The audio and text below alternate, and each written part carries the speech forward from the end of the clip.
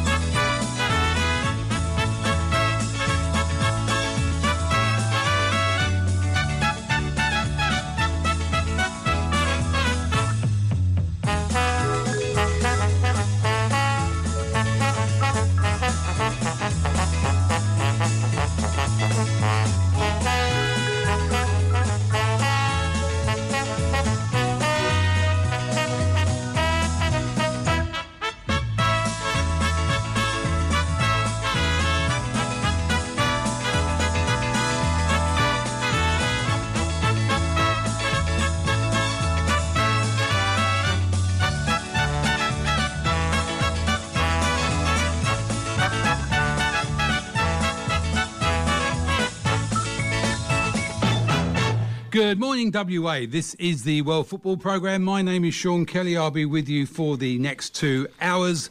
Thank you to Frank and Jerry for another wonderful show. Great to see Frank back in the studio and in fine fettle. In 2 hours, Lenny will be in with the Jazz Show. And in between then and now, we will be talking about football wide and worldwide. Joining me in the studio is the man behind Next Goal Wins podcast, Jim Webb. Jim, good morning. Morning, Sean. How you doing? Good, mate. Looking forward to spending the morning with you. Then I noticed your T-shirt. Yeah, my Marmite T-shirt. Your Millwall Marmite sandwich. Now, the thing is that there's a great Dockers derby in England and a great tradition of history between two clubs, Millwall and West Ham, and absolute hatred. I don't know how this is going to work for the next 2 hours because I'm a hammer. Well, it's funny, actually, because where I come from, I'm more of I'm not going to apologise, but no. Crystal Palace, the wrong Crystal Palace burnt down all them years ago, as far as I'm concerned. West Ham are just a minor club in the other side of the water for me. Well, they may well be after this season because your boys are going very, very well, and ours are doing very, very badly. So I don't know what's going on, but yeah, we could be swapping each other. We could do. Oh God! Next year for us. And, I could enjoy the championship. Yeah, I think the Thames may go claret and blue to people that jump off the river. Good grief, that couldn't happen, surely. All right, so in today's show we have Elise Video, who is the Perth Glory events manager. She is joining us to talk about the Pride round. We'll go at that in further detail. Then we are followed by Andreas Oliveira, who is the head coach at Inglewood United, who already sealed their space in the semis, but they're playing tomorrow night in Inglewood. John Baird, who is the Mandurah City coach and a good friend of Jim's, he's going to be talking about his side's stellar start to the night series and the local distance derby where Rockingham play Mandurah up in Wanneroo. The non-local derby, I think it is. Absolutely. And then we'll close the show out with Vince Matassa, who is the former Glory goalkeeper, but he's now very much involved in the WA Football Hall of Fame, who opened their museum recently. So we'll talk to Vince about that and what's going on in that particular sphere. We're also going to ramble on about other things. News. The Matildas have sealed the Cup of Nations, and they've done a really good job sealing that up. So I think that's good preparation for the World Cup, really, isn't it? Yeah, it is. No, wonderful preparation for the World Cup. They look really, really good, and they're it's looking great for the World Cup. Got a game against the Lionesses in London lined up. That looks like it's going to be an absolute belter. Sold out. It's already sold out. Sold out within hours of it being announced, which is great. On a bad news side, I suppose to celebrate a life, really. To me, when I grew up listening to this man, John Motson, passed away recently. Very much like Simon Hill is to Australia, John Motson was to England. So, he was the voice of our childhood, really. Wasn't absolutely, he was, yeah. And I actually read this morning that the night before he died, he was in a pub watching the football on the telly as one of the locals as well. Absolutely. So. No, look, he's a football man through and through. So, we celebrate the life and mourn his passing. Now, the big news locally during the week has been Fightgate. I don't know about you, Jim, but I've played along the way myself. We've had a couple of scrimmage games that between players have always ended up badly. I can't remember one where it's gone awry with a coach, and maybe we'll talk to John about it, because John, being a player coach, is actually involved in those playing drills. It seems like the Glory have taken the perspective, take it on the chin and move on. Literally. Yeah. Pun intended. You'll find I'm quite punny. It's all, there's nothing to see. I could just see the policeman out of South Park going, move along, nothing to see. You just, Yeah, big mound under the carpet, mate. Yeah, exactly. But look, it's been some excitement. But look, the Glory have been showing some fight lately. This is what we need when we're out in Brisbane this evening. I just hope that it doesn't mean that people like Gio and other good young players have been overlooked, or it's causing an issue. They really literally need to get over it. I think if the players and the coaches are getting fired up in training, that's never a bad sign. No, but at the same time, as you said, these things never end well, do they? And I think more will come out in the wash over the next week or so. And it's certainly be interesting to see what happens with either player or coach or both, really. Yeah, look, I think it's going to come out. And I think at the end of the season, we're going to have mutual terminations of contracts, whatever. It's always the same, and I don't like it. Mutual termination's always a bit of a funny one, isn't it? That's we don't like you, you don't like us, so let's go away. But it's also facilitated by the issues that we have with the transfer system, and that's always been a bugbear of mine, that across Australia we don't have a transfer system, and it should go all the way through to NPL clubs and local clubs. I mean, you take Mandurah, got a couple of good players, Jerry O'Brien being one of them, and Hamish Van Deeken. If they were to be courted by the Glory or another A-League club, they can just go and you get nothing for them. You should be able to monetarise the investment you've had in those players, and it feeds upwards. You may only get 10 grand or whatever, but 10 grand to a state league club is quite a significant chunk of money. Then if that player goes to Europe or to another A-League club for $50,000, that's then an investment back to the club, and that's, as you know full well, how the European market works. Well, especially with the schoolboys in England, and if a top club picks them up, there's no transfer fee, but there's like a tribunal to settle compensation claims. Yeah, absolutely. And those claims also have additional clauses of sell-ons and things like that. So. Absolutely. I think all of those things need to be there. I know from personal involvement in some of the boys that have gone overseas, there's been clubs over there that have asked them to sign off that waiver, so there is no money coming back to the grassroots club. I think Simon Hill was quite right when he said, he isn't the game, the clubs aren't the game, the people are the game. And if we're going to kill it at grassroots level, then, we've got no chance. I think it's being killed at grassroots level unless things change dramatically over there. And there'll soon be a time when 9, 10, 11-year-olds that have got a bit of talent, they're agents. Agents will start coming on the scene. And they already are. I mean, look, I know you don't want to talk about West Ham, but we lost a very good player recently to Newcastle because his agent had got him a good deal.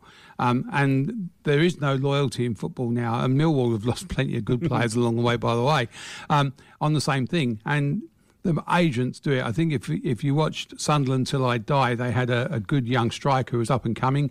They were looking to buy a striker for more than he was worth, and they couldn't hang on to the young striker because the agent had got him a move to France on big money, and he was getting payback of the deal, and re-signing a contract just wasn't as lucrative. And youngsters as well, parents are being bought houses, cars.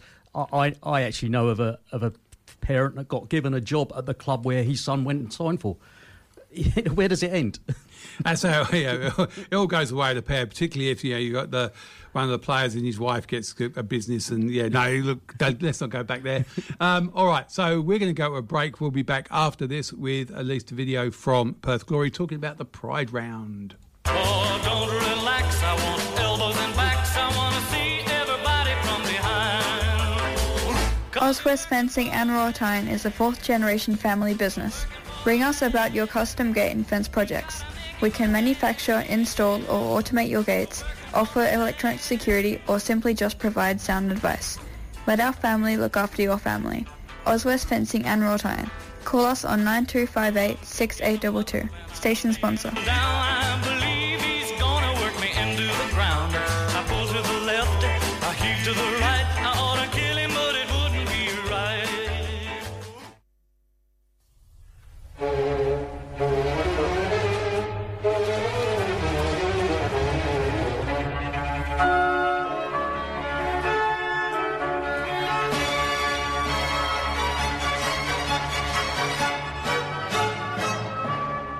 You're listening to Community Radio, powered by passionate football volunteers, just like myself.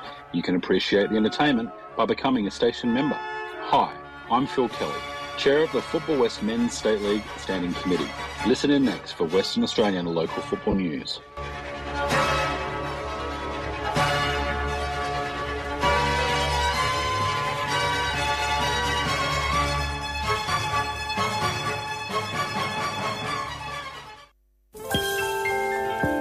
You're listening to Radio Fremantle 107.9. She's got such a great voice. And someone else who has a very good voice, because I've heard her yelling out on the park on a few occasions, is our next guest, Elisa Davidio. Elisa, good morning. How are you?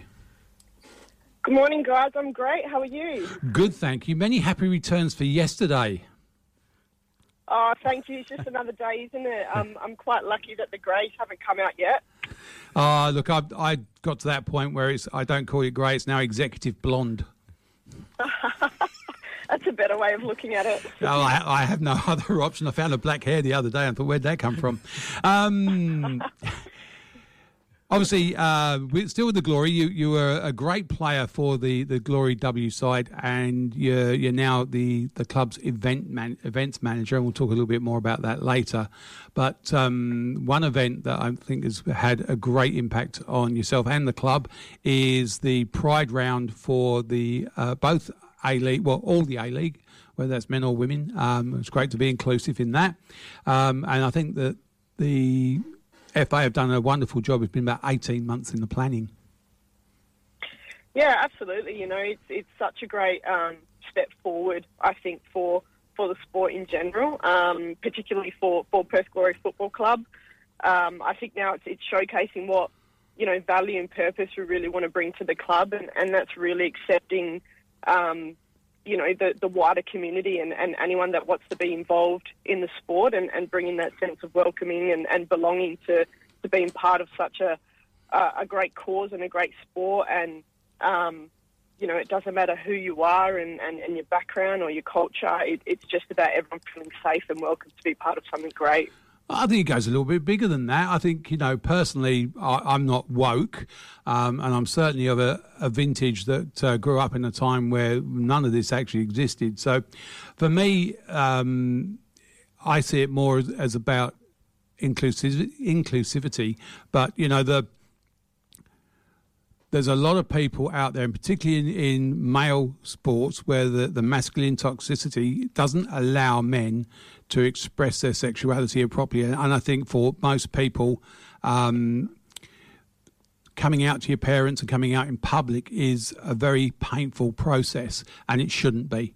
And I think this is what Pride does do, is it normalises what is a normal process, albeit that it's been caught up in some awful history and a lack of recognition.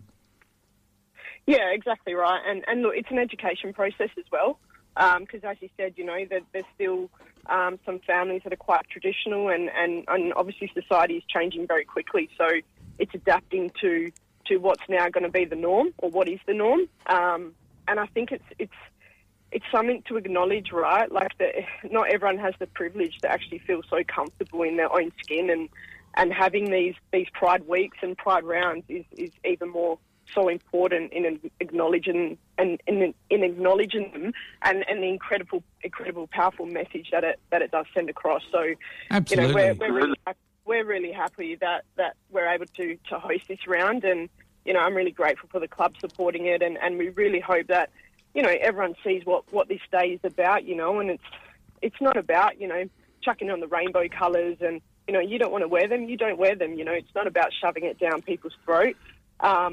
It's more just the understanding of what we're trying to achieve and the landscape, and it's not just about women's sport, it's about the sport in general and that education process. I think it's about humanity in general, not just the sport. I mean, the thing is, you ask, why do we need it? And you think, well, why do we? I look at someone like Sam Kerr, who is very, very good at her job. I work with people that are diverse, and I've got a very good workplace that supports diversity. And the only thing that I worry about is this person any good at what they do, and everything else does not matter to me. But you see the Pride round go up on the internet, and then immediately you've got the homophobic commentary, you've got the dismissive commentary, and I think when you look at everyday language, there has been quite a casual homophobic discrimination going on in the background, and some of the stuff we've used as insults are actually hurtful to other people. They are, yeah, correct. And I don't think people realise how hurtful they can be. No one knows what people are battling and why they're battling certain things. And it's about changing that and trying to change that, educating people. Everyone's going to have their opinions and everyone's going to believe in what they believe in, and that's totally fine. But it's about still being kind and respecting people's who they are and the person that they are. That's what it's got to do with, what I mean? So, we're really hoping that this round brings that. We're hoping that people get educated. Absolutely. And look, to quote a couple of very famous comedians, if you're offended, then, that's okay, but it doesn't mean you're right. And we've got to just, in some way, get over those insults and barbs. And this is not a fight. This is about encouraging people to grow and feeling comfortable within their own skin, and the life choices, well, not life choices they make, but the choices they make. And that's, for all of us. I thought the FA did a wonderful job. 18 months. Now, there was some training for players and administrators within that? Yes, yeah. So we actually had some education sessions for both men and women's team as well as staff. There was a number of meetings and trying to figure out, it's not about changing people's, it's just about, the process and the understanding as to why we're doing, these type of initiatives and the acknowledgements that we're doing. So that was a long process, and, the men and the women's team were fantastic. They took it all on board. The Perth Glory staff were great. They've shown full support. So, yeah, look, we do have the 10% of people on social media that still want to kind of put their opinions in. But as I said earlier, we want to make change, and we're trying to, make change throughout the sport. And this is the first step in doing that. So we're really hoping that we do get that full support today. Yeah, look, I think unlike some other codes that have had issues, you mentioned a few things, that the captains can choose to wear the rainbow captain's armband if they wish. It's not been imposed or forced upon people, and I'd like to think that most people will be wearing them. There's only 2 clubs who are going to wear dedicated Pride jerseys, and that's Melbourne Victory and Adelaide, both the men and women's teams, obviously. And they'll have rainbow-coloured numbers on their backs. What's happening at the Glory? Yeah, so both our men's and women's, so Tash Rigby and the men's captain will wear the Pride armband for the games. We have the progression flag, the colours for our corner flags, which will be showcased today. The team will be wearing, they've got their rainbow numbers and names on their strip. We will have signs around the place to showcase the day. We'll have the flag up on the flagpole. We'll have a flag walking out with the team with our Perth Glory flag. So there's a lot happening. We've posted some things around the place as well just to kind of raise that awareness and, you know, if there's any discrimination, you know, who people can go to and a number to call. We'll have a lot of messaging throughout our game. Yep. And we'll also have some songs that are dedicated to obviously Pride Round. So, you know, for us today, it's really raising that awareness and just celebrating the round alone. Do you know what I mean? We just want people to have fun today. We want to acknowledge why we're doing it. And that's what it's about. It's still a game of football. We're still there to get the 3 points. We're just really acknowledging why we're doing this. Absolutely, and tied up with Pride Week in general. Obviously, we've got the Pride Festival in Sydney. So there's lots of things happening nationally, which, you know, helps and guides everybody with what we're doing. Obviously, we've mentioned Tash already. Fantastic news during the week that Tash and Angelique Stannard are now engaged. Very happy for both of them. Know both of them, and they're both wonderful people. They are. It's fantastic to see, and even the acknowledgements that they received was amazing. And you know, they're both wonderful people. They play a sport. They both play sport that kids and they're massive role models for everyone. And you know, the club's really happy for them both. So it's great to see Tash in the position that she's in. Yeah. Now, this is another game at Macedonia Park. You, obviously, as the events manager, will be heavily involved in the preparation for it. What's your thoughts about the experience at Macedonia Park for both the men and the women? Yeah, look, it's you know, we get asked this question all the time. You know, what do you prefer, HBF Park or Macedonia Park? And to be honest, you know, a lot of work was put into where we're at Macedonia Park, and in an incredibly short time frame. Exactly, yeah, and to see it come to life has been absolutely amazing. And you know, we didn't think it would look the way it did, but credit to Macedonia Park as well. Their staff have been absolutely fantastic. Venues West obviously contributed quite a bit. It's been great, you know, it's got that community feel, it's intimate, you know, for the fans, they're very close to the action. I suppose it depends on how you look at it, right? You know, you can look at it as a coach, as a player, as a staff member, as a fan, and everyone's got all their different opinions.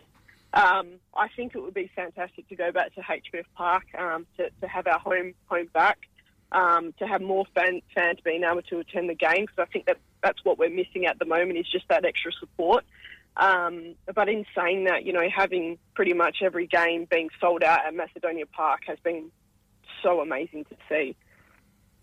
Yes, and I think I go back, well, to when the Glory started, and the Macedonia experience brings me back all the way to the days with Steve Armstrong belting away in the background, the kids on the fence behind the goal, and you know, that feel is back there. I know from another perspective, though, from the corporate side of it, with the lack of corporate boxes and, you know, those things that fund the club, really, it's lacking. And I imagine the changing facilities are nowhere near what they were at HBF. So I think, you know, there's good and bad. For the spectator experience, there is nothing better.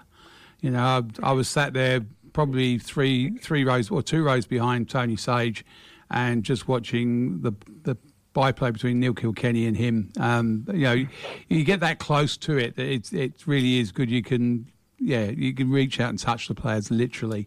So I think from a fan's perspective, really great. From the atmosphere, it's been good. But yeah, HBF is home.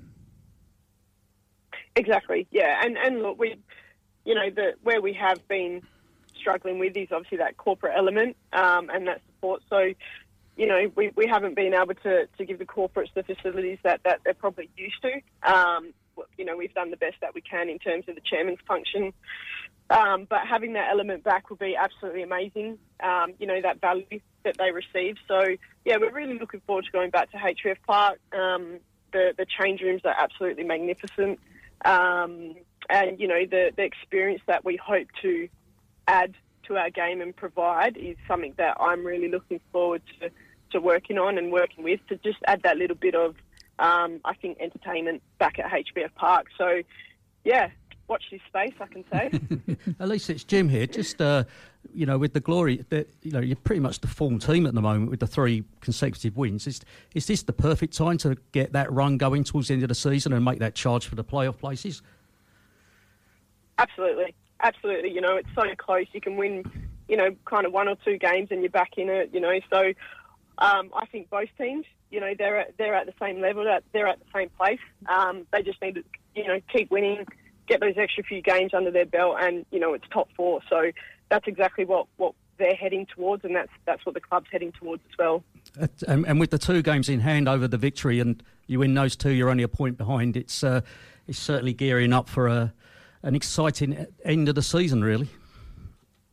It is, yeah. You know, we've faced so many challenges this season, you know, especially because of the venue, and I really think, you know, the home venue for both teams has really helped put us in that good position, and even the form that both teams are in. You know, they're facing their own challenges with, you know, players and injuries, etc. And, you know, obviously you probably saw the headlines yesterday with Ruben as well, but, you know, we put everything aside and we keep pushing forward as a club, and I think that's really shown this year that we've stuck together and we're moving forward.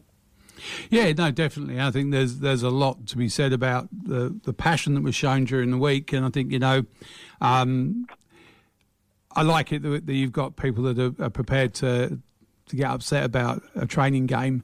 I'm just disappointed that it leaked out to the media. So, you know, look, I've been in a few clubs and I've seen people have red hot goes at times, but yeah, look, it is part of the game.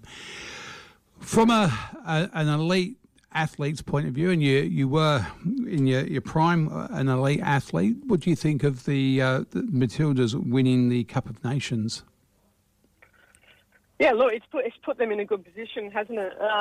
I mean, for them, you know, they're finding their form, and you know, players coming in and out and playing elsewhere. So, you know, I think this has put them in a good position in preparation for the World Cup. And, you know, I think, to be honest, like that, they were on fire. You know, players stepped up, players performed very, very well, and it's good to see that it's now spreading throughout the team and not just relying on 1 or 2 players like Sam Kerr, you know. So they're really finding their form, and I'm really excited to see, you know, what they're going to do in the lead up to the World Cup. So, yeah, it's exciting times. It's very interesting because Gustaven's had his detractors, but apparently one of the pep talks that Sam gave at half-time in the Spain game was, look, I'm just Sam. I am no one special. We are all here because we deserve to be here, and really just kind of flatten the playing field, because I think, you know, some of those young girls coming into the squad see Sam as being, you know, basically the female Messi or Ronaldo, and for her to do that, very humbling, but also says a lot about the character that Sam is. Yeah, absolutely, you know, and I played with Sam for a number of years, and, you know, I think for her, she's really, you know, she didn't want to follow, I suppose, in the footsteps of her brother and her taking her brother's name. She really wanted to make Sam Kerr her own person, and she is that, right? Yeah. And for Sam, she's there to do one thing, and that's play football and play every game to the best way that she can. And, you know, it is intimidating for I think, players to, well, 1, play against Sam Kerr, but 2, probably play with her, because, you know, there's an expectation that, you know, she's you know, close to one of the best players in the world, and people need to match that, right? But at the end of the day, you know, she's a team player, she's a leader, and she wants everyone else to do well as well. And I think she's that being that role model that she is. She brings character. She's funny, and she does have that. She likes to have that environment where people can feel comfortable being around her. So, I can really see why, young players may feel that intimidation. You can see that. She's one of the best players in the world, so you would feel that at first. But, Sam's a great team player, and she's someone that you want to have on your team. So.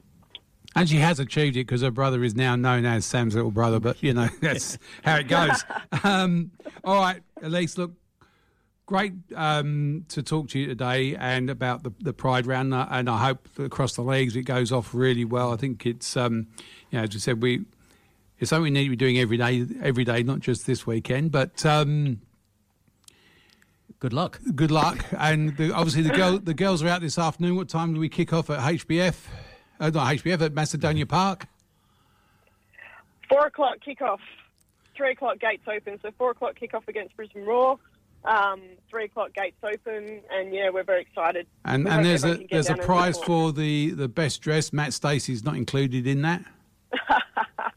I'm sure he's going to try and get that shirt for sure. But yes, best dress. Come in. All your favourite colours. Best dress. It's a celebration before and after the game. It's a celebration. Thank you very much for your time, Elise. Great talking to you. Thank you for having me, guys. Have a great day. You too. See ya. See you later, babe. All right, Elise Davidio from Perth Glory, events manager. Lots going on in her world with the transition from Macedonia Park to HBF, but I think she's up to it.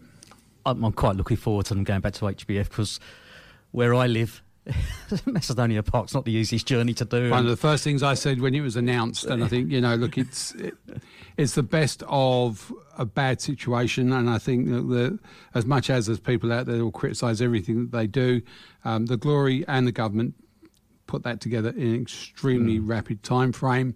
It's not something that's going to be sustainable forever. No, but also it might be an opportunity then to look and say, we need a venue south of the river that can...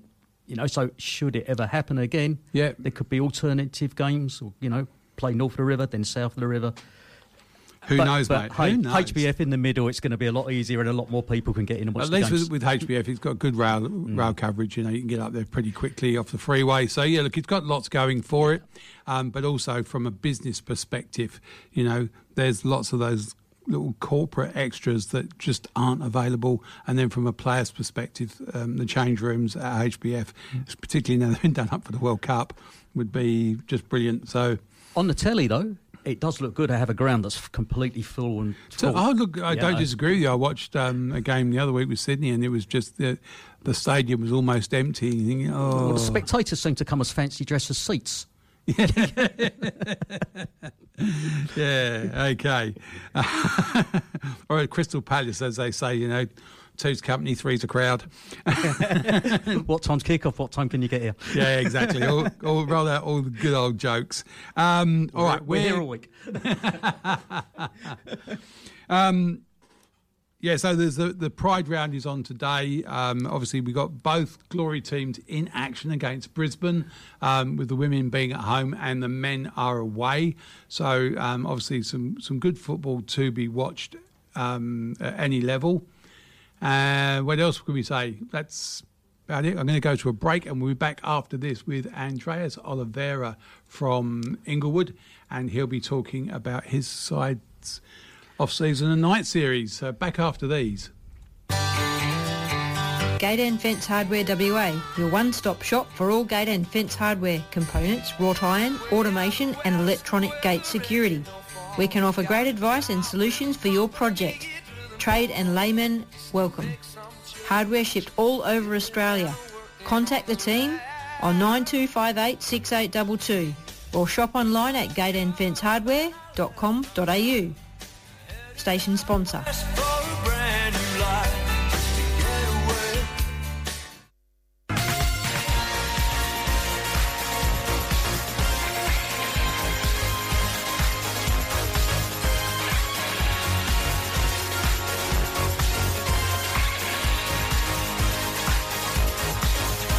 Cristiano Ronaldo, Wayne Rooney, Veron. Hi, I'm Peter Skeeler. Everyone seems to think I'm the ultimate wingman and full of helpful information. It's true, I am. My passion is trivia and Australian football statistics. Check out aleaguestats.com, my website where you can follow all the stats and results from the men's and women's A-Leagues from the beginning of time, or at least 2005 and 2008 respectively. You're listening into the World Football Program on Radio Fremantle, and we appreciate you tuning in.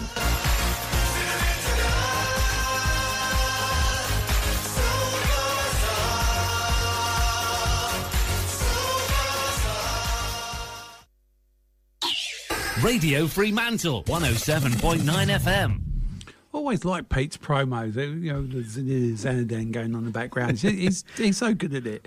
It was the way you were dancing around the studio was a bit worrying. Shh. It's Pride Week. You know, I'm allowed to express myself. All right, joining us in the studio now as our next guest is Andreas Oliveira, who is the coach at Inglewood United, one of the new breed of young coaches coming through and doing exceedingly well. Andreas, good morning. How are you? Good, thanks. How's everyone? Yeah, very good. It's a wonderful day for night football. Yes, it is. It has been probably in the last couple of weeks, to be honest. Yeah, look, I think the competition itself, when you look across the entire comp, has been very interesting. Armidale seemed to be on the up. There's a few other clubs that have stabilised. You've got a new club in Kingsway coming in. It's just interesting watching some of those results. You know, Red Star, the last year's winners were looking good and then indifferent, and then it's been an enthralling competition.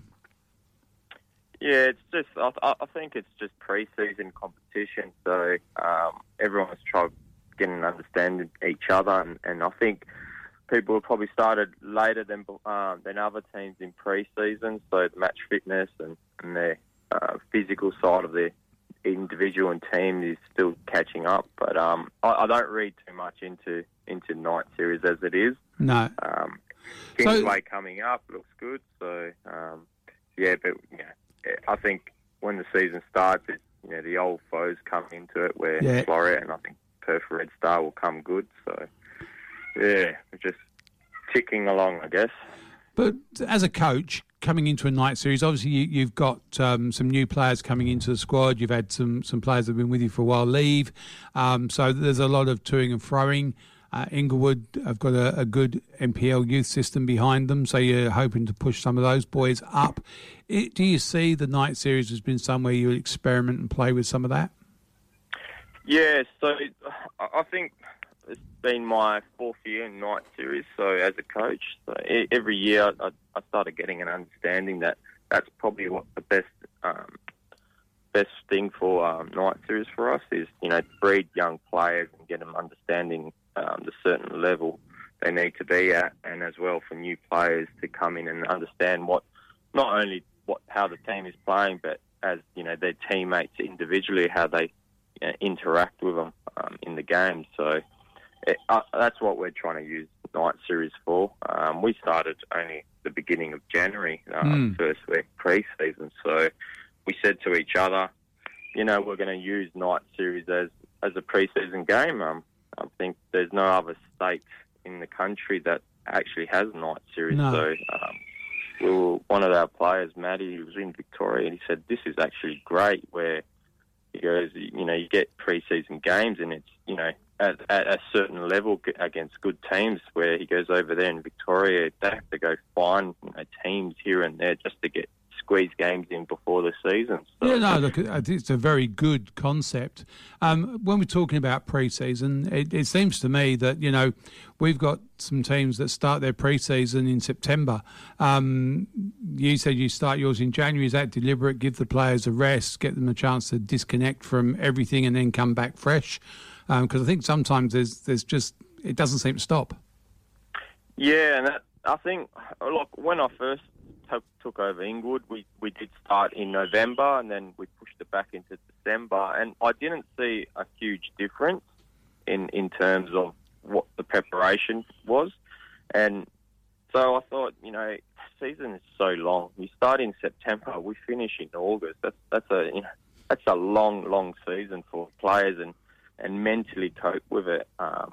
And I just feel that, with injuries and the mental side of the game, I think the players I think they appreciate it more in January, and they come fit themselves. So they figure out themselves how to get fit, and then they come into pre-season in January, ready to go. That's what I felt a lot, the difference between the two. But, everyone has their own. This is actually our first time we started in January, and I see no difference that I did when I started in November, December, now in January. I feel like we're in the same boat. I get it if you're working with amateur players or guys who are in social leagues, that you've got to do a fair amount of fitness work to get them to a level where you can actually then coach them. But with the elite level, and obviously the NPL being the highest tier you can without playing full professional, there is an expectation that those players are able to maintain their own fitness. Exactly, and that's what we say to the players. The club signs you, and it's whether it's $100 or $200, $300, it's difficult for the club to generate that kind of money. So we try to make them understand that the club works hard to generate this type of money to sign you, and that's for your time to prepare yourself to play for the club. I said. So it's sort of to get them understanding that it is professional when it's semi-professional, meaning that you've got to eat right, you've got to get ready. It's not my responsibility as a coach to get you fit. My responsibility is to get this team going. So you're, as a player individual, that's your responsibility to get fit, to get the maximum out of yourself, and for the team you're coming in to play for. So it's trying to make them aware, and that's some players understand it because they've been doing it for a while, and it's more the younger players out there where they've been with the 20s. Pre-season's totally different when it comes into the first team. And I think you look at, we say professionalism and semi-professional. I think that, professional football is like being pregnant. Either you are or you're not.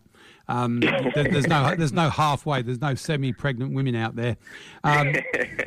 So I think it's a professional mindset. And I remember we had a couple of people come in, one who'd been through the Glory system, and another one who'd played as a goalkeeper in Ireland with the Shamrock setup. And when they came in, their warm-ups and their dedication to their fitness was above and beyond. And they really set new standards for us. And I think that's an important thing when we go from being an amateur sport to being a professional sport, is that, there's nobody there having a ciggy in between breaks, and it's a full. Well, no, when I was playing football in the UK, not unusual back in the 70s to see a player, elite level player at half time having a ciggy, but it's all changing now, and we are expecting these people to be fitter and healthier. And then from a coach's perspective, very easy to coach a group of people that are fit rather than people that are wheezing and trying to suck in as much oxygen as they can. Yeah, no, that's exactly right. And, I feel the difference between professional and semi-professional is like you have more control. So meaning that you have control of what they're eating, and are they keeping up with tabs with their, exercise, or, their fat folds and things like that. Where in semi-professional, you're trying to make them understand that's your job. And I think over time, over years, footballs have developed into players understand that, you need to take care of yourself. So I think that development of people having ciggies has stopped because they realise it's stopped not a while ago. Them. But the thing is, it's now looking real. I mean, you look at players like Gio Colley and Adam Zimmerino, who a year or two ago were playing for their clubs in the NPL, who are now, playing glorious full-time professionals. So, the gap has closed in that way, and I think it's important that players understand it's there if you want it. Yeah, exactly. Look, even when I was playing back in the late 90s and early 2000s, we were only training 2 nights a week, so there was no Perth Glory Academy. So you had people like Todd Howarth, Dino Dublic, even Robbie Gasper nicked off to Indonesia, Malaysia. They did that on their own back. Yeah. You only train twice a week, so they figured out how to maintain their professionalism and made it to certain. And there was other players that went to Europe, so I think that's helped a lot for the Glory Academy to come in. So it makes these players from a young age to become aware and professional in it. So, and I think that just changes the character of the player, where back then some players probably weren't, born into a soccer family, so they probably didn't understand, how much they needed to push. So I think that's what the education has sort of brought into WA, but still a long way, I think, is the gap between professionalism and NPL, semi-professional. For a player just to jump into it, that's probably what everyone's waiting for. So a player from NPL can just jump straight into A-League, and that will help the standards for NPL. I interviewed Dino a little while ago, and learned a lot about how hard he had to work to be that lucky. So it doesn't just fall at your feet. There's an awful lot of trial, tribulation, and pain and anguish that you have to go through to get there. So it's not that easy.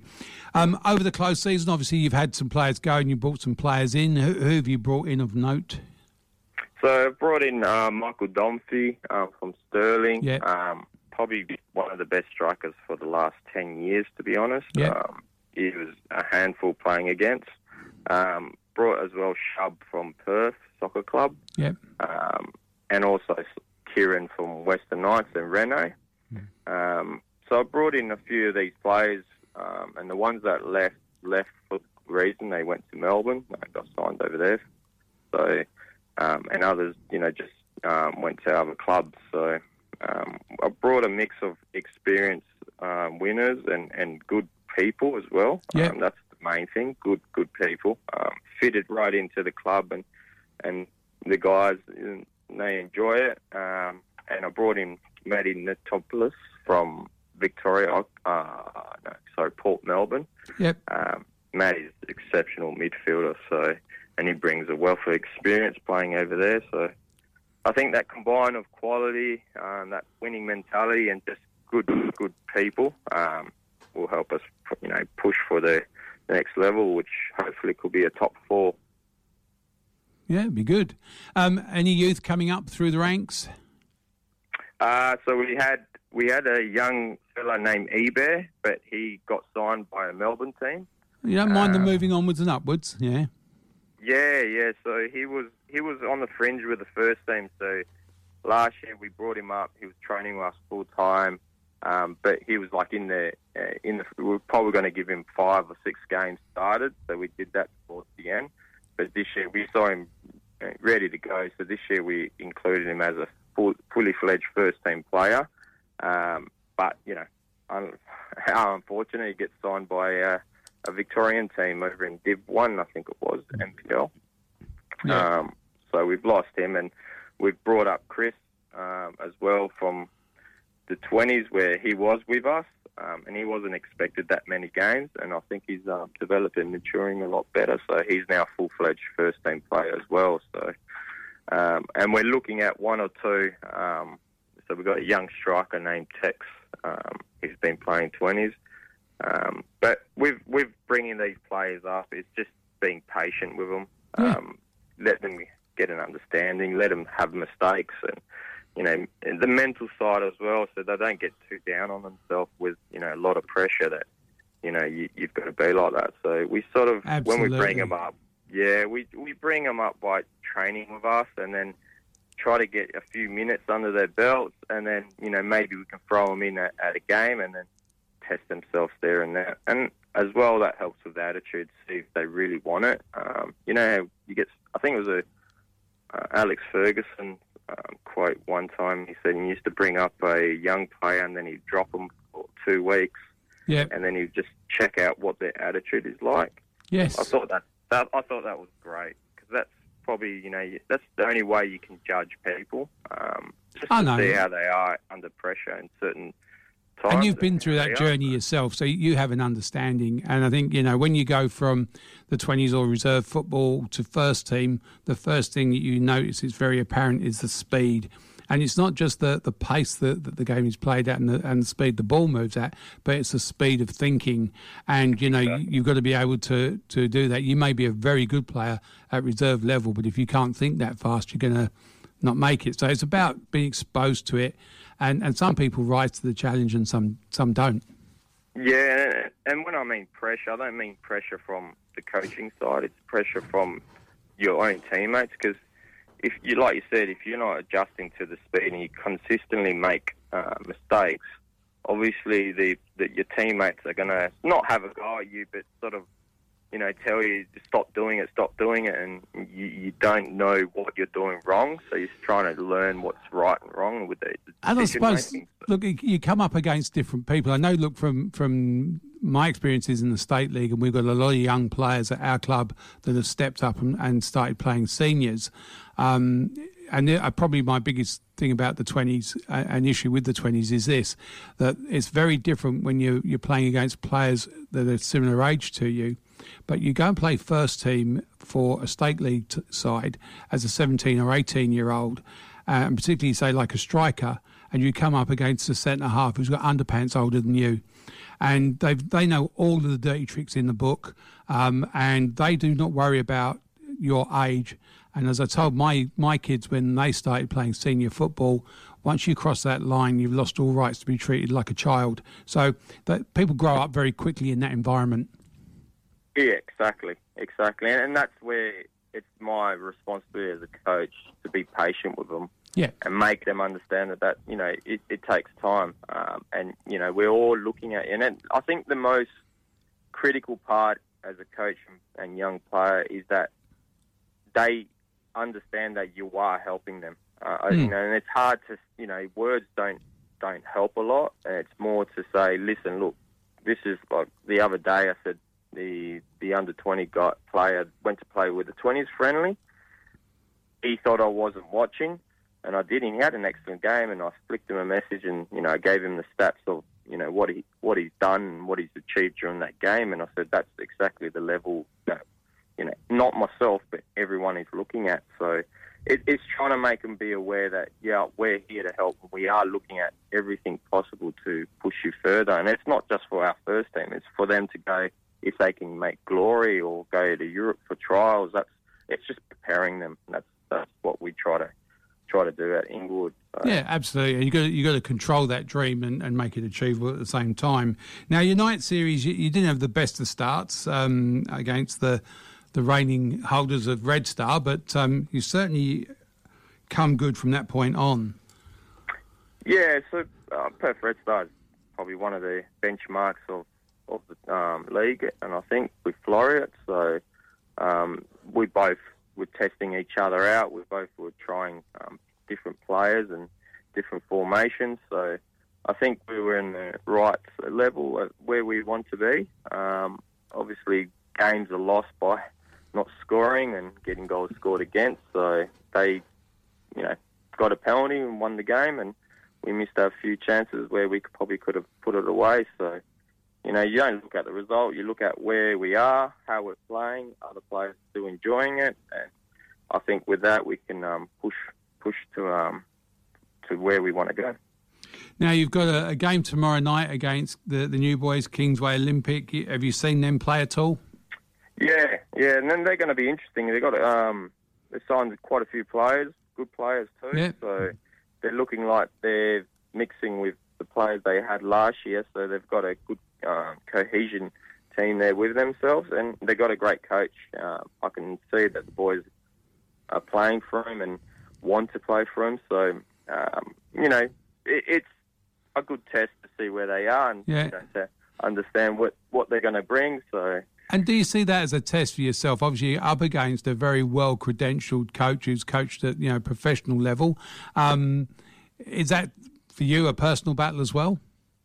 Yeah, well, I think like any person, if you're competitive, you try to look at what you can, the weakness of the coaches, what they've got, what they don't have, what they do. Some are very experienced and know how to hide that until the game happens, but you just keep learning, and it's very good. Now, I think that's pretty much why we all do sports, because it's a competitive environment, gets you away from your personal life, and you enjoy it. So if it wasn't, then I wouldn't be continue coaching. So no, I think like a lot of us, we've played player manager, or was it player manager, and all those games, championship manager, and things like that. You know, I was playing championship manager 24/7 at one point, and then I got involved in a club, and I put it away because I do the real thing now. So, yeah, but it is, and that's the whole point. You are competitive, and I think, you know, look, in view of the coaches around there, you are one of the younger coaches. Yourself and John O'Reilly are very young in coaching terms. So you've both been now coaching for a number of years at that level. So how do you find that as a development curve for you? I think every year I learn different things. I think in football-wise, I think everyone knows tactics. So I think football, if you can't get to... When you get to this level, obviously clubs know that you know football, the game itself, you know what you need to do. But there's other things behind that. So, and that's where I think people think they get that from the coaching course. No, the coaching course just helps you, you know, understand the foundation of coaching. The other thing is what you're learning, the man management, you know, dealing with other coaches with 18s and 20s, dealing with young players, aspects, and, you know, where we need to go, and as well being patient. Like, you got a process, so you got to follow it, and sometimes the pressure eats you away, and you might change it, and it might not work for you. But every year you're just learning little things, and that's what most enjoyable about football, is that you're learning things for life. It's not just football you're learning the things you do. And even talking to you guys, this is, you know, I don't do this in every day of my life. So this is learning how to talk to you guys on the radio, you know, am I saying the right things? So that's the enjoyable part of it. So. Yeah, I think, and, you know, we've seen, I think there was a fly on the wall documentary done of the Glory recently, and, you know, I think Ruben got some criticism because there was quite industrial language within that, and I think that's part of this, you know. You have to be very controlled about what words you use and the choice of words, particularly when it's going out to a large audience. So it's a learning curve for me as well. And, you know, I think it's great that we get to talk to these, you know, people like yourself that haven't had that training, but also to find out a little bit about you and humanise a coach, because I think sometimes you just... Robotic, yeah, exactly right. Yeah, yeah. People criticise coaches because they didn't press the goal button at the right time, and, you know, didn't press the X to shoot. Yeah, if only it was that simple, you know. But that's good. I keep saying that to my boys. I'm like, I can't win you the game. I don't play. I don't have a control to do anything. I wish I did. I would zap you so many times, but it's. You know, and that's the beauty of it, is that, you know, as a coach, you can only do so much, and that's it. You know, you can't think a coach is going to win you the whole league or the game. At the end, it's those players that do it. You're just hoping you build that foundation for them, that they enjoy it, and they go out and play and do and exit it. So. Unfortunately, it's the coach that pays the price, though, if you don't win it. Well, you can't sack 20 players, can you? So, I'm sure some clubs have tried. I'm waiting to that day. But as a former player and a very good player in your day, how frustrating is it on the sidelines when you see a player, particularly in the position that you played, and the execution is poor and you know they're better than that? I won't lie about this, and I'll be very honest. At the beginning, it was very frustrating because I'll be like, why do they do that? You know, I don't understand it. They could have just done this, and as well, you're trying to teach them that. Yeah. But now, you know, doing it for a few years, I totally understand. Everyone has a different mindset in that split-second moment. You know, some players they deal with it in a different way, and others, you know, they don't see it, and it takes them a while to understand it. So to say, do I get frustrated? No, not anymore. What I'd look at it is more, you know, everyone's different as a player. I can't expect everyone to be a Messi or do things that Messi does, and, you know, I can't expect them to think that I'm a Jose Mourinho, you know, bring up some magic. So, no, there's no frustration. And I think the game has changed as well. So from when I was playing to what it is now, and forwards are more athletic than I was, and I think they're better, and I think there's a bright future. Absolutely. Look, Andreas, all the things I've been told about you are true. You're a wonderful young man, doing a very good job over there at Inglewood. Best of luck tomorrow night with your game and the rest of the night series. Thank you, and thank you for having me on. Appreciate it. Thank you. Take care. You too. Okay, Andreas Oliveira, who is the coach at Inglewood. I wish I was 30 years younger, because I remember pre-season running up that hill and then running up again and then again. Yeah. Having a 10-minute break, then running up again at a quicker time than the last three. Oh, look, I used to love pre-season. You know, you'd go out to Scarbs and you'd run up and down sand dunes all day in 40-degree heat, or we'd go out to the hills and run through Kalamunda, and it was great. You know, the sun beating down, and I was a little redhead boy, which with pale white skin didn't help. You know, just horrible. I hated pre-season. It is true, though, isn't it, that the modern-day footballer looks after themselves and, gone are the days. As you say, professionals having a quick cigarette at half-time in the changing room. Probably some had a pint as well. Oh, look, I remember playing one Boxing Day game, and our goalkeeper, there was snow all over that we had to brush the lines to play the game. And the goalkeeper, who was my brother-in-law, had a bottle of whiskey in the goal, keep himself warm. It's changed a bit. So that's where we are with that. Now, night series, there have been some results from last night. Stirling Macedonia beat Floreat 1-0 in a game that Stirling Macedonia had to win to have any chance of going through. They're still dependent on a couple of results, I think. Oh, no, they're not. It was Armidale and Perth that did it. So Stirling are through, I think, with Armidale being beaten by Perth 2-0. Perth definitely had to win that game to go through, but I think Stirlings are through now. Bayswater 2, Balcatta 0, Perth Red Star 4, Sorrento 1.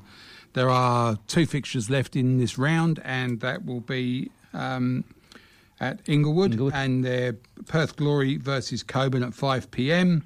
and Inglewood versus Kingsway. So top versus second for that game. So it'd be interesting. It's interesting to see Kingsway do so well in the night series, coming up from the State League last year. But as you said, they've signed a fair few players, and which I think you need to do from the State League to the NPL. I don't know how much of a gap there is between the top of the State League and the bottom of the NPL, but you do need to still improve. Look, there is definitely a step up. There is some increases needed, and I think when you look at it, Forestville went up a couple of years back. I think they increased their squad with a couple of quality players who certainly made the difference. But there's not a lot between the two. No, the top 3 or 4 in Divi 1 are more than capable on their day, and it has to be on their day. Yeah, because Rockingham City went up a couple of years ago, and they survived the first season, but it's always that second season syndrome. It's second season. It's like that dodgy second album, isn't it? So. Yeah, absolutely. I look, and there's lots of differences between the two leagues that people don't factor in. I know when Joondalup United went up, they climbed the leagues very, very quickly, ended up in the NPL. A bunch of guys who were dedicated, wanting to play for the club, who then got a taste of NPL, and then dollar notes started falling around them, and it kind of made things difficult. Yeah. One thing was interesting about training in January, and where other teams have started earlier, and would some players think about going to join another club because they've already started pre-season, and people might want to play? Absolutely, but I think, look, again, club mantra that we have is that if you want to be at the club, be at the club. Yeah. And if you don't want to be, then don't move on. Yeah, exactly. So it's interesting. So those are the fixtures for the State League. For the NPL fixtures. But look, good quality games to be watched out there at Inglewood. So if you're in the Inglewood Stadium tomorrow, 5 o'clock, and then 7 o'clock. As a neutral, then certainly you can go out that way. We've got the State League quarterfinals start tonight. So up at Ellenbrook, we've got Gwelup, who are the team relegated from NPL last year, playing Mum. So interesting there that Taki will be playing or coaching mum against his old club. So look, be a bit of interest there. And then we've got Knights versus Morley out at Ellenbrook. So the early games at 6 and the late games at 8. And Knights and Morley will be an interesting game, I think. I think so. Yeah. And then at Wanneroo, we've got the distance local derby where both Rockingham and Mandurah will meet. They've probably set off now, I think. So yeah, absolutely. But look, again, a game that would, at this stage of the season, had that been played in the Peel area, probably had at least 400, 500 people at it, no dramas. Easily. Yeah, so I think that's going up to Wanneroo. I understand why, and I'm not saying this is where the venues were, both at Crazy Domains and at Wanneroo. But look, it'll still be a good game. And I think the later game, Fremantle versus Joondalup City tonight. Yes, it is. That's at 8 p.m. That should be quite interesting as well. So Fremantle gone through a few changes this year. I'm looking forward to that one. I'm off to the Rockingham Mandurah game. I might stay on to watch the Fremantle Joondalup game. Got some friends at Fremantle that. Always good to catch up after the summer break. Don't we all? Look, there are a good bunch of people out there, and I've known Maurice Lettieri for a long time. He's a terrific guy. But look, again, you look at that, Rockingham, Mandurah, Freo, Joondalup City, all doing well in the night series, bodes well for Division 1, and I think, the Division 2 club being City. So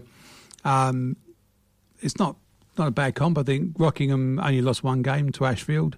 And they were 2-0 up in that one. Yeah. So it'd be interesting to see how that goes. Mandurah have been, and we'll talk to John very shortly, have been magnificent in their campaign. So you can't really... You can't question the way that they've gone about things, and they've also played some pre-season games and scored lots and lots of goals pre-season before the night series. Yeah. So very attack-minded, and I'm sure John will explain more of his thinking of how to play the game. Look, I thought it was interesting. He's got a good blend there of experience and youth. And I just think, when you're looking at it from a club perspective, you've got someone of John's experience playing against some of the 19, 20-year-olds, the learning curve they must have. And then, for him to be playing against some players that are young in opposition teams, they must get a lesson.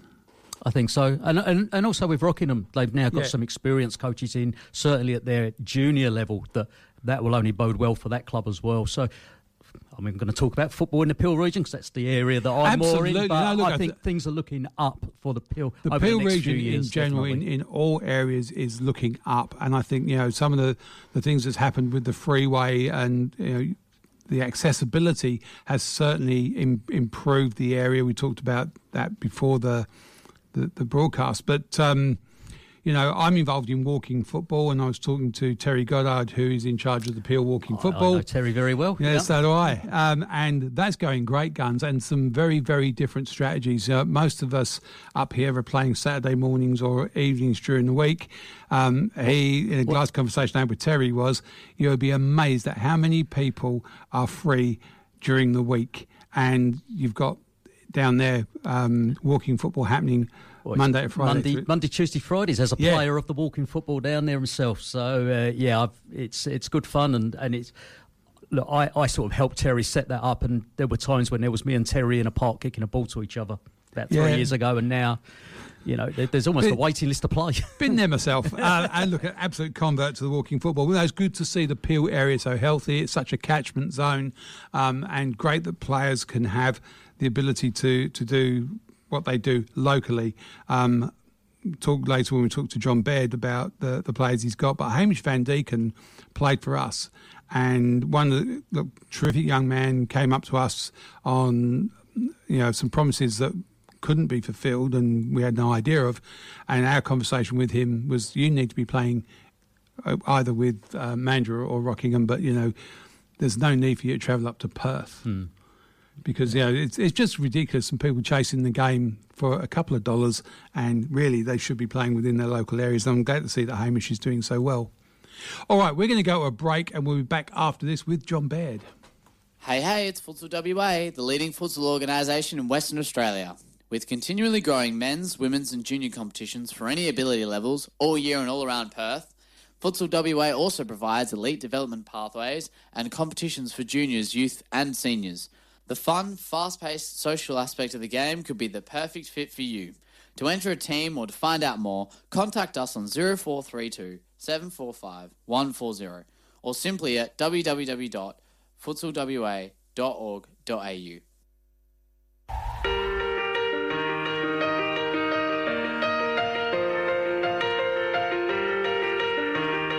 You're listening to the World Football Program on Radio Fremantle. We are proud to be the longest running football show on radio in Australia. Join myself, Penny Tanner-Hoth, Pete Skeeler, Sean Kelly and Hugh Best every Saturday morning in the 10 a.m. to noon space. You will hear football conversations with a range of guests and gurus. The show lands as a podcast on our website and you can subscribe so you don't miss an episode. Thanks for listening in to the World Football Program. Rocks. You could be a master, don't wait for luck. Dedicate yourself and you go find yourself standing in the Hall of Fame. The top station on your radio dial, Radio Fremantle 107.9 FM. So we were talking about the night series beforehand with Andreas Oliveira, and now we're going to talk about the State League night series. And waiting there patiently on the line is the Mandurah City coach, John Baird. Good morning. How are you? Yeah, I'm fine. Good morning. Your team's doing very well in the night series. How much of your pre-season preparation, change of players has impacted on that? Yeah, it's went. To be fair, it's went quite well. We've added 3 or 4 players that a few have enhanced the squad. We've got a really strong squad, so it's made pre-season very, very enjoyable. The first 3 night series games we've been able to alternate the squad and stuff like that, a wee bit of rotation, so it's worked out quite well. Yeah, look, it's always interesting. We were just talking to Andreas about pre-season. He started his in January. When did you start yours? We started in January, the first week of January. We had the boys in the first week in first week in December. We done testing, yo-yo tests, etc., weights and stuff. So if they were at a certain level, we wouldn't have to train in December. But I've got a conscientious group, so I knew they would be looking after ourselves. To be fair to them, we've come back in great condition. It's actually probably the fittest group of players that I've been involved in since I started playing football in a professional basis. So that's a credit to them, especially when they're only part-time.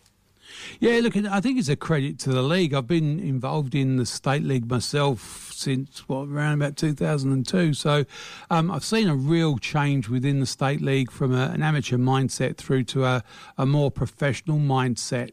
And it can only do the game good. And First Division sides are certainly at the top end, very competitive with NPL sides. Yeah, I agree with that. Since I think this is my 4th season involved, maybe, as in 2 as a player, 2 as a coach. So I have seen a difference as well. I totally agree with that, especially at my own club. But it's got to go. The credit's got to go to the players. The coaches can only make the demands, etc. But if the players don't take it on board, it doesn't move. It doesn't go forward. And I think the clubs also have to set that professionalism around the club as well. I mean, players will do what's required of them, provided the environment they're in reflects that. So if you're treating them like professionals and maybe not being able to pay them as professionals, but at least, some duty of care around the players, an investment in their fitness, an investment in their health, investment in their mental health, all of those things pay dividends. Oh, totally. I've seen a big difference, especially with our group, since I took over as head coach last season to this season. Even the difference in the condition from over the year till turning up for pre-season this year. And you just say that doesn't just help you on the pitch. It doesn't just help you. It helps you, obviously, your mental health. It helps you with your work. It just helps full time when you're fit. So it's the boys have come on really well for that, and hopefully that's something that the league will progress, because there is a lot of good players in this at this level. Absolutely. Now, you've got a history of bringing in quality players, no more so than the one you brought in at the end of last season. Have you signed any more personal friends, or was that just a bold experiment? No, they're not personal. Sorry, we weren't personal friends. Obviously, with my background, I've played against Lee many times. Yeah. Through the age groups, he's only, I think he's 5 years younger than me. I'm sounding a bit old now. But Lee obviously was a big player in Scotland, so I played against him a few times, played Celtic, stuff like that. And we didn't know each other as in personally, but obviously mutual. We did in. I remember when he never the club. And I remember saying to one of the coaches, I said to Graham Tuff, Lee Griffiths hasn't got a club, and I won't repeat what he said to me. But I know Tuffy. I know exactly what he would have said. Yes, the word off was involved. Yeah. So, but that was just obviously the calibre player, but we were able to get that over the line. And it wasn't just about, it was more about enhancing the club. I think the training at that point went through the roof, up to another level. The interest in the club as well. That we signed the boy, we signed Aaron McCready on the back of that from America, who's an Irish kid, who actually, because of the Lee Griffiths situation, the club came to write for him, and he actually contacted us because of it. And I think that shows you the levels that we're starting to get at. That is something that, because of my background, that I will look to do. But this time I would rather have a player for a period of time. I would rather try and get something for a season rather than...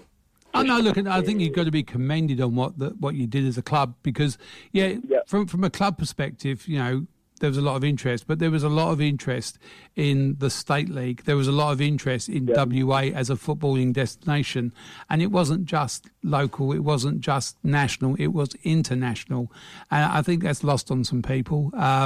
Some people got caught up in the negative sides of things that were there. But, look, he was certainly a bold move. And I think the club needs to be congratulated for, daring to dream and then make it happen. No, I appreciate that. I do appreciate that. And the negative side's just people. I've seen it through football all my life since I left school. Just jealousy.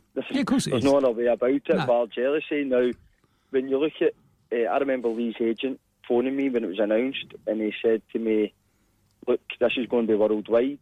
And I'll be honest, I was like, Lee come because I don't look at Lee as a big deal. To be honest, I just look at him as a normal guy that plays football because that's the way I played against him.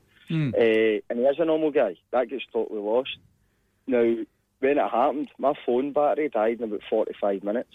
I had news outlets from all over the UK, and then it actually got as far as India and stuff like that. Now, when you look at our socials on the social media, I think it was like in the space of a couple of days, they were hit like 250,000 times.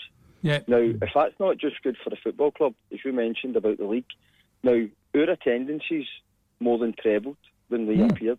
Yeah. We actually, when we played Forest Field away, there was rumours that he was going to be playing in that, which wasn't true. Straight away, there was an extra 200 people at the game. Yeah. Now, if that's not enhancing the league and that's showing what the league can actually do, I think it's something that we've got to look towards to try and make it bigger. Now, there is, as I say, there's a lot of good players here, and what Lee's feedback was on it, he couldn't believe the standard. As in, there's players here that could play professional in the UK. Now, a couple of years ago, he played against England and scored 2 goals in the same part as Harry Kane and all. So that was the type of a Champions League international player. Now, no, definitely. I think, brilliant. When he's talking, what I mean is he's speaking well of our league. Yeah. Now, since I've come over, I felt they get put down the leading very football much. organisation in Western Australia. And I really it's annoys me continually because I know growing the men's, calibre of women's player and that are junior here. competitions for any ability levels If all we could year all and have all a more around positive Perth. outlook on it, WA the league also will get so provides much better. Yeah. The league will get so much better for it, and NPL. Yeah, sorry about that gremlin there in the middle of that. Now, you mentioned Graham Tuff earlier on. Is Graham involved this year? Yes, my coaches this year are Graham Tuff, Alex Grayson and Matt Brooks and Pete Taylor. So that sounds like a dream team already. It's obviously quite a debatable team when we're sitting talking about stuff and that, but that's what you want. You want people who are, I feel, are probably better than me coaches and stuff like that. So I learn off them and they learn off me. So it's good. It's been good so far, obviously since we started. So. And is Graham just coaching now, or is he coaching and playing? No. He's playing and coaching, same as myself. Matt and Alex will be on the side. So there'll be times that we'll possibly not be on the team, but I feel that we've had Alex knows the club very well. He was a manager, he was a head coach. So he's actually got more experience than me. And Matt Brooks has been coaching since he's been 16-year-old. So. It's a good environment and the training. Look, I can remember it a few years ago when Graham played for Ashfield. We played Sorrento, and he completely dismantled Jamie Harmwell. At that point, it was uncompromising and brutal at the same time, but it was wonderful to watch. One of the best games I've ever seen him play. That's the thing with Graham, and it was the same even when Alec trained last year. Alex going to be a big mistake on the pitch, to be honest, but their training's just as hard as games. And that comes from people like that. If no harder than games, to be honest. I'm not saying that in disrespect to anybody else. I'm just meaning how physical it is and stuff like that. So, no, they're a wee bit old school as in the way they go about their business. But nothing wrong with that. I think that's needed with the young players. I think they can learn a lot for that. And I look at that Harry Collins, for instance. It reminds me of an old school type of player. So if we can get that bit into the team, it'll make us better. And with the players and coaches you've just mentioned, you got and yourself obviously a great deal of experience on the park, but then you've also got some very, very gifted youngsters. And talk about the likes of Hamish Van Deeken and Joey O'Brien. Yeah. Well, that's to name a couple. To be fair, Joey obviously got the Golden Boot last year, and he's in unbelievable condition. Same with Hamish Van Deeken, excellent, looking really well. But honestly, I could go through everybody in the squad. I don't mention individuals. Obviously, you mentioned them there, so I'll reply to you. That's my job. That's your job. I'll reply to your comment. But I've got a very, very good bunch of players, and the club's in a good shape with them. We've obviously brought in another ex-professional. He actually chose to come here instead of being at a professional club. Was Murray McIntosh from Scotland. Now, he came over last year for 3-4 months, went back home to Scotland and then wanted to come back. So I think that shows you the level the club's at and the level that the football's at here as well. So that's another massive plus. And John, one player I'm going to mention is John Baird, and congratulations on 200 career goals that happened during the night series. Well done. Oh, thank you very much. It was a proud moment. Do you remember your first? Yes, I do. It was a header against St Johnstone. I scored against the Rangers goalkeeper, actually, Alan McGregor. I loved him with a header, and I'm 5'7", so I was quite happy with that. I can remember my first. I can remember my 100. I can remember my 150, actually. No, obviously my 200. And I'm going to ask. I want to ask, what's the best? The best goal? I scored against Rangers in a cup final, extra time, 2-3 minutes to go. For Raith Rovers. Now, I'm a big Celtic fan. I've never denied it, so that was as good as anything, to be honest. No, look, and I suppose this is the other thing people don't always see, that we've got some very well-credentialed footballers in this state who have played at those levels. So, and it's great to see you still out there pulling the boots on and doing the business, mate. Oh, thank you. I appreciate that. I will miss it when it's up. But I really do enjoy playing. I'm on the wrong side. I'm on the wrong side of 60, and I still miss it. I still love playing the game. I play walking football, but I would love to be, as Jim said earlier, 30 years younger, because I love this game. I played it when I was at school. With the fingers on the desk with a bit of rolled up paper. I've played Subbuteo. I've played it on the TV. I play it in my sleep. So I think, and it's an important thing. I think we keep saying this with the development of youth, and this. I see clubs that have elite under 8s, and we're making this elite football the pinnacle, and a lot of kids leave because they don't make the NPL side, they don't make the state side or whatever. But what we're not doing is what we used to do, which was teach kids how to love the game first and foremost. Because then once you love the game, you can grow in the game. And even if you don't get to a point where you're able to play professionally, you can still dream about it on a Sunday afternoon at 35, kicking goals in a vets competition, that you're still going to get the call up for the country of birth. No, I totally agree with that. I've actually got academy myself in Mandurah, and one of the big things is the enjoyment for the off. Now, if you're not enjoying it, you're not going to get better at something. It's as simple as that. And I think when you mentioned about like the under-8s, like elites and stuff like that, I do think kids, when they don't make it to NPL, as in like 13s, 14s, 15s, 16s, for what I've seen, they take it very disheartened. They get disheartened, sorry. It's not... My thing is, it's not where you start, it's where you end in football, so I don't... That doesn't really matter. And it's the same when you see 16-year-olds, 17-year-olds, maybe 18, going, how am I not getting a game in the first team? You're 16, 17, 18, you've not even left school. Yeah. Let's be honest, you're playing a man's game. If you put them in too early, they could, maybe know what, possibly dishearten them again. So I do think kids need to be patient here, if we're talking about going into first team level, but I wouldn't get too worried about the NPL situation for 13s to 16s. I think that. And then when you look at those players that get to play at those elite levels, you know, people look at Rooney and say, oh, he was playing at 18, 19. Joe Cole played for West Ham at 15. These guys are just freaks. Norman Whiteside, the youngest player playing the World Cup final, you know? The World Cup, well, Rooney was a 16-year-old, Bolt is like a 25-year-old. So there's a difference in that, do you know what I mean? Yeah. There's a total difference in that. Every individual's different and peaks at a different time. Yeah. So I've seen players make their debuts at 15, 16 and then they're out the game by 20. Yeah. But I've seen guys make their debuts at 20 and they're still playing now at 35, 36. So I think there's a lack of patience in the football in Australia, and I think they need, if they can draw that back, especially the expectations on the kids, I think they'll get a lot better for it. There's a lot of quality. Jamie Vardy, another one late into football. Antonio was late into football. And these guys are patient, and they've been through all that pain and anguish. Becoming a professional footballer is not a gimme. It doesn't just happen.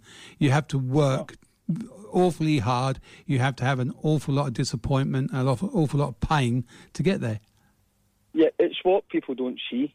It's the work you do that people don't see. Now, you see a couple of hours in the training pitch, that's nothing. It's what you do outside it that makes it.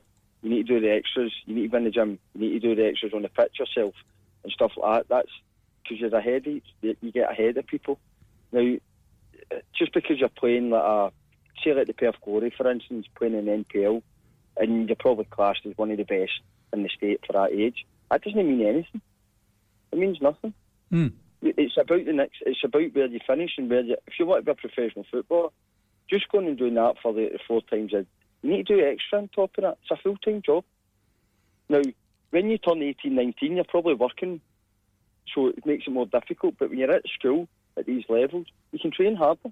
Yeah, you've got no responsibilities in your house, like bills and mortgages and all the rest of the exactly. stuff. So I find that frustrating. I must admit, that side I find that frustrating. Oh, I'm tired. Yeah. Look, my boys were very good footballers in their very early years, 8s, 9s, 10s, 11s, and even up until they were 19, 20, they're still very good players. And I used to get people asking me when they were 9 and 10, are you going to take them over to England on trial? And I said no, because if they're still, I'll be happy if they're still playing at any level at 19. And and they were, and that to me is job done, because they're now playing because they want to, not because I want them to, and they're enjoying the game. Myself, I still play, albeit a modified version, and I'm on the wrong side of 60, and I think that's great. And I play with guys at Walking Football who are in their 70s, and you talk about where you end up. If you're 70 plus and you're still out there playing football, you are a winner in my book. Oh, you've won. You've won. Do you know what I mean? I think that the social aspect that aspect as well, and that's a big thing I've noticed the difference here than being in the UK. Now, I struggled, let's see, like the boys, for instance, after the game, they go up into the bar, the lounge type of thing, they'll sit and have a cup of beer. I was not used to that at all. We would basically get took out of the stadium, jumped in a car, then home, so you were like an hour away. Say if at Dundee, I was about an hour away from when I was at Dundee. So you missed that. So the social aspect here is brilliant compared to what it is back home. And it makes the players in the dressing room so much closer. And I feel it's more enjoyable. But it's just trying to get the fine line between that and the professionalism. Absolutely. Look, John, you've got Rockingham tomorrow night. Tonight. Oh, sorry, tonight, yes. Tonight at 6 p.m. Local derby, but being played long distance. Obviously, no need for either club to be up for this. That's already a given. Looking forward to it? Yeah, really looking forward to it. It should be a good crowd there, so that's something for us to look forward to. Rockingham, a decent side. They've got decent results in the night series, but to be honest, we just worry about ourselves. We just look after ourselves. As long as we're all right, I'm sure we'll be fine. It's the same way any other game. We just treat it the same. But obviously, there's a wee bit of spice. There's no getting away from that. A proper game of football. It is a proper game of football. But it'll be good. It'll be good for the night series as well. I think it gives that a wee bit of advertising. I think it's a tournament that people kind of write off, and I feel that can be a bit disrespectful for it because there's not many trophies you can win. So I don't understand why. It's normally teams that get put out will go, we weren't really interested in it anyway. It's absolute nonsense. Because John, you actually said, didn't you, before the season, the tournament started, you're there to win it. I spoke to you about the curse of the night series, and you told me where to go, and no, I'm going to win this night series, and that was your goal. So that's it. Why set out to, we'll treat this like pre-season? The league season's only 22 games. Mm-hmm. That's not a season. You know? No. The night series has got to count. I think it's just because if people get knocked out, it looks like a failure, and they're maybe scared of that. Now, we get put out last year, and that was a failure. There's no hiding away from it. And it carried into our season because we never got out of the group stages. Now, this year we've been able to progress. We've done better this year than what we did last year. So it's a positive already before we get into the next game. But we do want to win the competition. There's no doubt about that. And the players knew about that. The players knew about that from day one. So there's no hiding away from it. No, look, and I think it's the same with every season. Doesn't matter what team you're in. Every team in Division 1 and every coach is planning to win. 100%. And but when you get put out of the competition, don't say that we weren't really interested in it. That's just nonsense. No, I agree with you, mate. All right. Look, thank you very much for being on. Been a really good conversation. Thank you for what you and your club are doing for the league and for the state. Yep. And best of luck tonight with the Rocky game and the rest of the season. I'm sure I'll be talking to you at some point again. Yep, perfect, mate. Anytime. Thank you. Thank you very much. Thank you. Bye-bye. John Baird from Mandurah City. Interesting chat. Hey, look, I've been watching Mandurah City and Rockingham City since I arrived in the country, 12, 15 years ago. Since he's come on board, the professionalism, you can tell both on and off the pitch, is just absolutely amazing. That can only have been from, as he said, his professional days up in Scotland where he was a decent player. And the way he talks to the players, I mean, he does tell them off when he needs to, but it's productive and it's constructive all the time. But I see this across the leagues, and I think, there's a lot of clubs. Fremantle have been doing it for a while, but not just them. Forestfield and a few others have been upping the levels of professionalism. And it's not just the coach, standing there yelling at people like they used to back in the day. You've now working on the sports sciences. There's physios. There's the health side of it is massive, but also then the mental health side of it. And we're starting to develop a very professional mindset. And I think a lot of clubs, and I know there's several, now have their players on professional contracts. And I don't shy away from becoming professional. And I think, whether you're picking up a couple of $100 as, just boot money, really, you're still professional. and people can throw the semi in before it if they want, but you're still professional.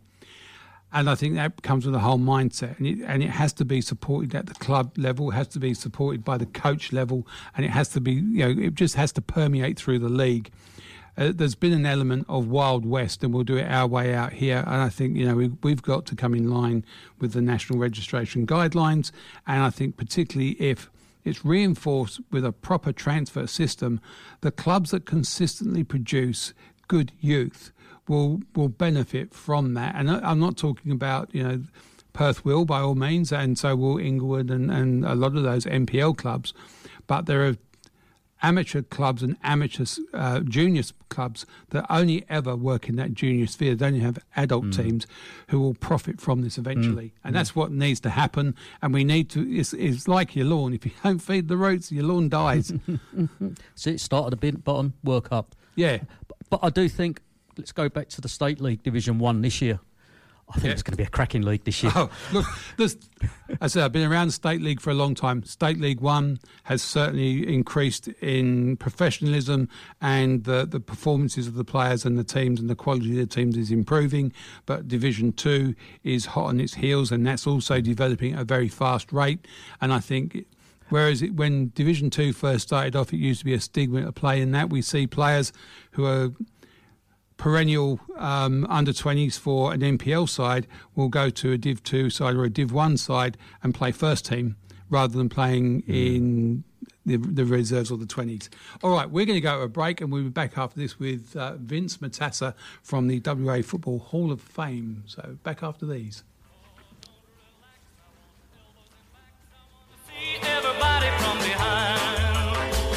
Oswest Fencing and Wrought Iron is a fourth-generation family business. Ring us about your custom gate and fence projects. We can manufacture, install or automate your gates, offer electronic security, or simply just provide sound advice. Let our family look after your family. Oswest Fencing and Wrought Iron. Call us on 9258 6822. Station sponsor. I believe he's gonna work me into the ground. I pull to the left, I heave to the right. I ought to kill him, but it wouldn't be right. Hey, it's Futsal WA, the leading futsal organisation in Western Australia. With continually growing men's, women's and junior competitions for any ability levels all year and all around Perth, Futsal WA also provides elite development pathways and competitions for juniors, youth and seniors. The fun, fast-paced social aspect of the game could be the perfect fit for you. To enter a team or to find out more, contact us on 0432 745 140 or simply at www.futsalwa.org.au. 107.9 FM, your local station. 107.9 FM. And we're back in the room. and we're just waiting for our next guest to come online at the moment. So Sean's very busy trying to organise that. And as you can tell, I'm doing my very best to fill in while he's playing around with the technology. And I think he's managed to work it. Oh, mate, I've thrown you a hot potato with no warning whatsoever, and you've rose to the occasion, which is, for a Millwall man, it's very unusual. I'll just put it on my feet. All right, joining us in the studio now is the former Glory goalkeeper and a member of the WA Football Hall of Fame, Vince Matassa. Vince, good morning. How are you? I'm good, thanks, Sean. Yeah, lovely morning, actually. Yeah, no, it's wonderful. It's been a while since I spoke to you. You've been a very busy man.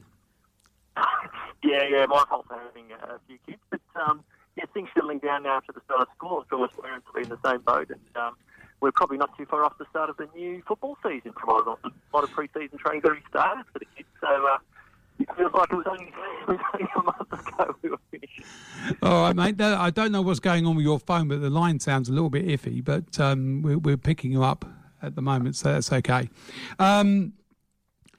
There was an opening for the WA Football Hall of Fame Museum the other day. Saw some pictures on the web. It looks like a wonderful exhibit. Yeah, it certainly took a while to get together, and some fantastic stuff that's been in storage for a few years. And so the idea really was that the Hall of Fame's been going for 27 years, and there's a lot of people inducted, administrators, players, but we wanted something to display some of this memorabilia. So it took a long time for us to find a suitable venue. It's not easy, obviously, when you look at security and manning it.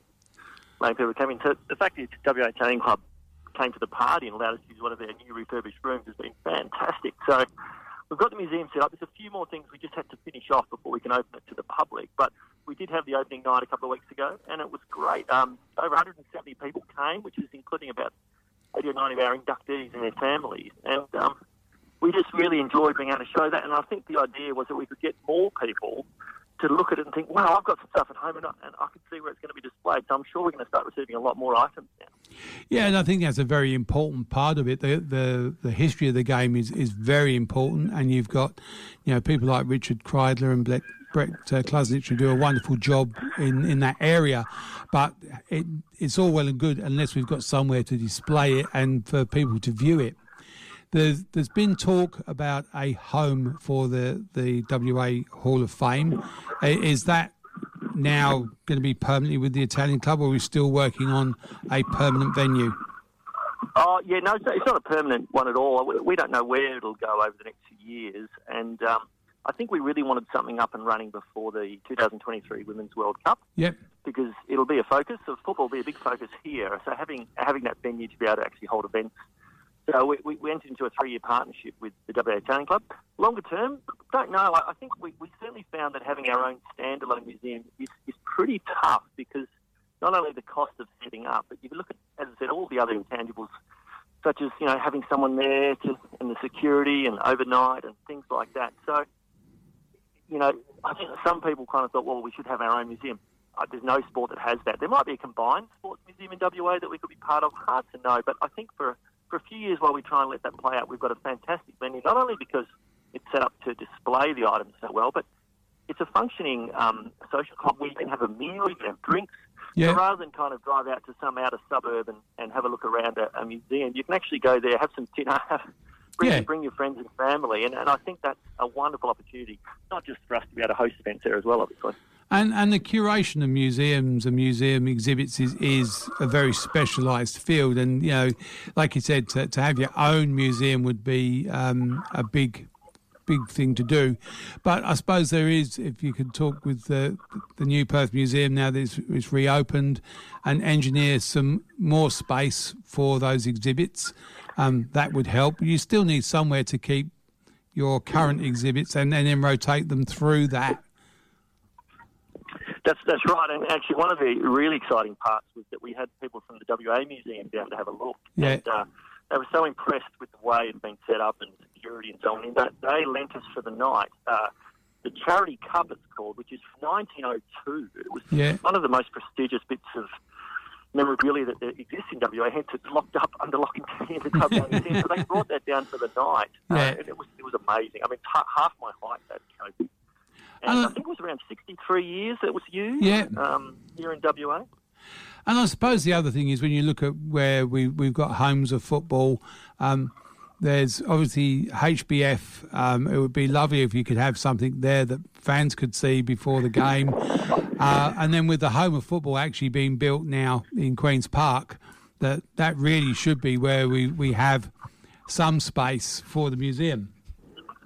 Well, yeah, the HBF Park was actually looked at back in the day when Glory started. That was, the first choice for a long time, and a lot of representation to both sides of government about creating something there, and we just never got the support from the government, either side of government, to make that happen. So that is just looking looked at. The WA headquarters, that's not the stage 3 is not be finished for quite a few years. Once it is, that's certainly an option we should look at. Yeah. Clearly, we've had to get Football West to agree. I think they might want their own museum space as well. So it'll be interesting. That's definitely an option for us. But that's quite a few years off. I think originally it was going to be ready this year, but it's not. They'll have something over there, but not set up for a museum. So we'll have a look at that one. There'll be certainly other ones. But as I said, I think there was such positive feedback on the night that we're really happy to explore the next few years and see what we can do and hold a number of events. I mean, one of the rooms we've got will be rotating so that when the World Cup happens, we might have a World Cup theme, which will be International Women's Day. We could make the display a women's kind of feature, women's football feature. Yeah. So there's lots of opportunities, and we just have to explore that. I just see that if we've got a home of football, that's where the history of football belongs, and who shouldn't be involved in it more than, the governing body in this state. So there's lots of symmetry there works. It's just about how you make it happen. It's obviously going to take a few years, but, Football West are interwoven with the history of this game. So, and that would be a facility that would be owned by Football West, open majority of the days of the week. I just see it just works. But getting back to the WA Italian Club, obviously very good to have an agreement with them for 3 years. You said there's a few things to do before we open it to the public. Do we see any public access times being formulated, or is this, do you control that? That's definitely, it's one of those things that is pretty much finalised, but I'm not going to be the one who say, we're all ready now. I think they're just negotiating with the Italian club to make sure it is open Wednesday to Saturday, so there's certainly going to be plenty of opportunities for public. And inductees are the other factor. We're setting up our own membership status as well. That's something that the Football Hall of Fame needs to do. And once that's in place, which will be imminently, all our inductees will be automatically members. Good. To be able to go and visit that all the time. So there's no issue there. This is more about access outside that. So just a few things to iron out, as well as the fact that when you're having members of the public move through without us being there to monitor, we just need to make sure, obviously, that it is all secure.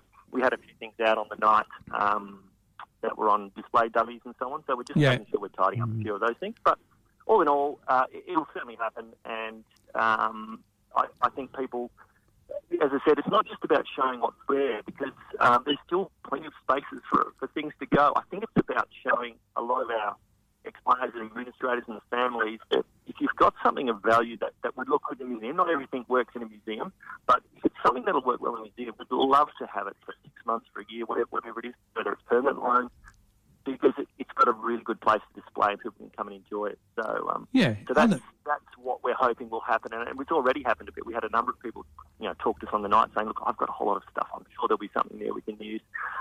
We want to make it interactive as well. So, rather than, I guess, in the old days, museums had everything written down. Having an online interaction where you scan the QR code and it brings up some of the history of those items. All of that is part of our aspirational kind of thing to have. So plenty of work still to go, but that's where we're moving as well with the museum. Oh, absolutely. I think in this day and age, a virtual museum is probably even more achievable than a static museum. But, I think the thing is that one of the first codes to have a Hall of Fame, one of the first codes to bring in a museum. So there's lots of good things we're doing.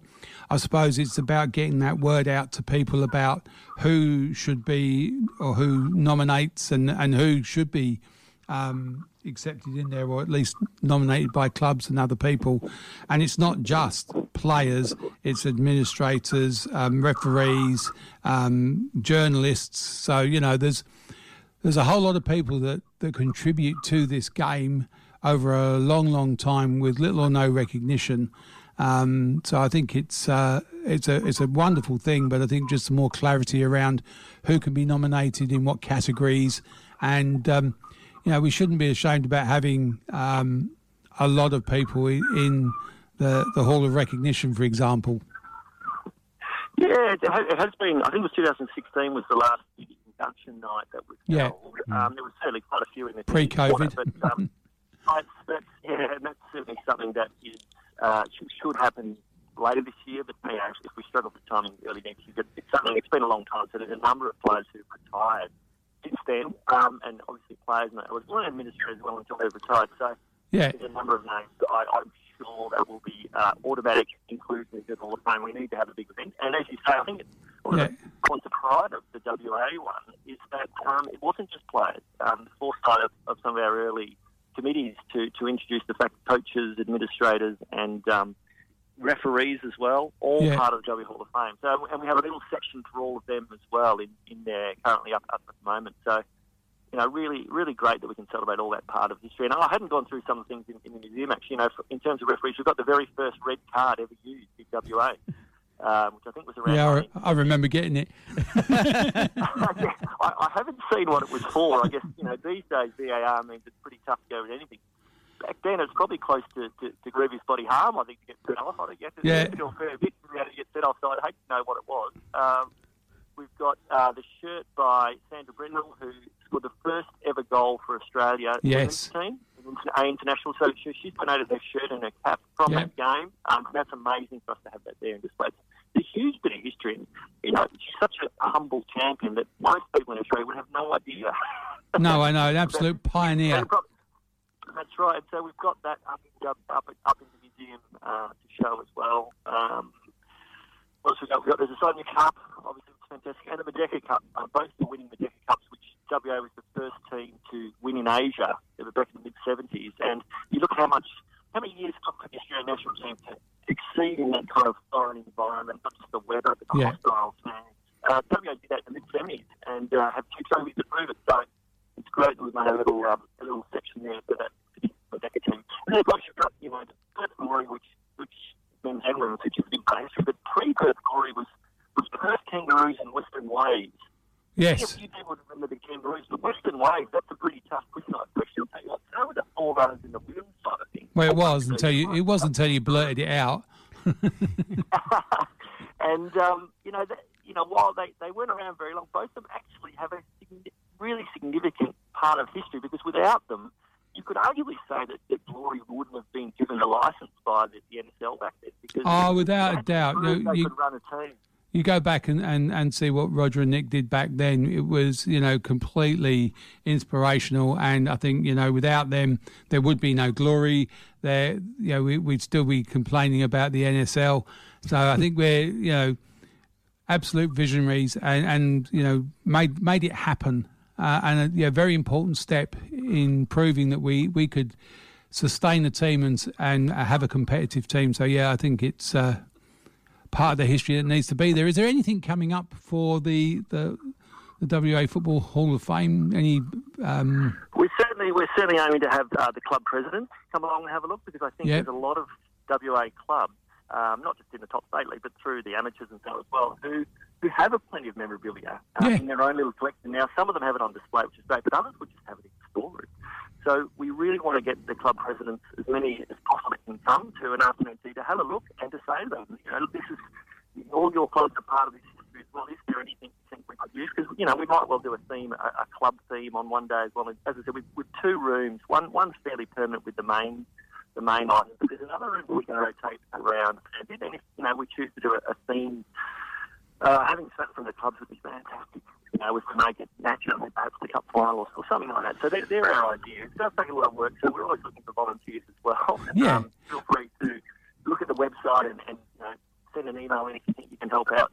But I think what you're saying there is, if the people you bring in the club presidents, bring in people that are involved in the junior sport years ago, that's where your volunteers will come from. I think volunteering online is very difficult. It's hard enough to get people volunteering for clubs that are active. But if you feel that you're there and you're part of it, it becomes physical. There's definitely more options to get people involved. Yeah, that's right. So the more people see it and understand it, as I said, the Hall of Fame's existed for a long time, but the concept in terms of memorabilia was always a bit tough. And I know that Brett and Penny have still got so much stuff to go through in our stories. We've had a quick look through the stuff that's in here, but there's a lot of older artefacts, and there's so much more. You can understand why people maybe were reluctant to pass things over when there was nowhere really to know where they were going. So I think that's the most exciting part about having this. Look, accessibility is the key. The sooner we can get people going through it, the sooner it becomes live, and then something tangible to look at. I really appreciate the job that people like yourself, Brett, Penny, do in that area, and also the people that instigate all this. People like John O'Connell, who way back, before anyone even thought of this sort of stuff, made it happen. I think we also need to realise the history of the WA Football Hall of Fame is also part of the history. And again, we've had plenty of other people copy what was our code's invention. Yeah, and it was, on the night we had a little booklet to kind of commemorate the night, but it wasn't just about the museum, it was about that history of the committee and so on. We had a good little double page spread around some of the older committees. As you say, John O'Connell was the original president. We had Lou Prospero there, who was president for a long time, and a number of the original committee were there as well. Mel Moffat was there pretty quickly after the start. He came on the night. So we did call out to all of those ex-committee people there who did such a fantastic job over the years to make it, I guess, substantive and long-term. You know, it exists. It's not going to go anywhere. The Football Hall of Fame is a fantastic memory for WA football, and most, I'm sure all the states are pretty envious. We had someone over there from Football Australia, Yeah, look, it's represented James Johnson. Yeah, it's been a long time in the making, and I think it's great that we've actually got somewhere physical that we can actually go out there and have a look to. I'm looking forward to seeing the opening hours and when we can actually get in there and have a look at it. The stuff that was on the photographs and online looks magnificent. Good, yeah. Well looks done, very professional.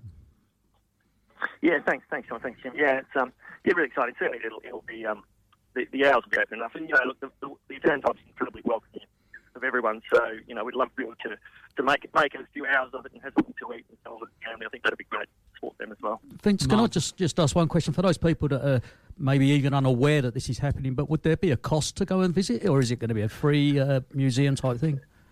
No, my understanding there'll be no cost, no.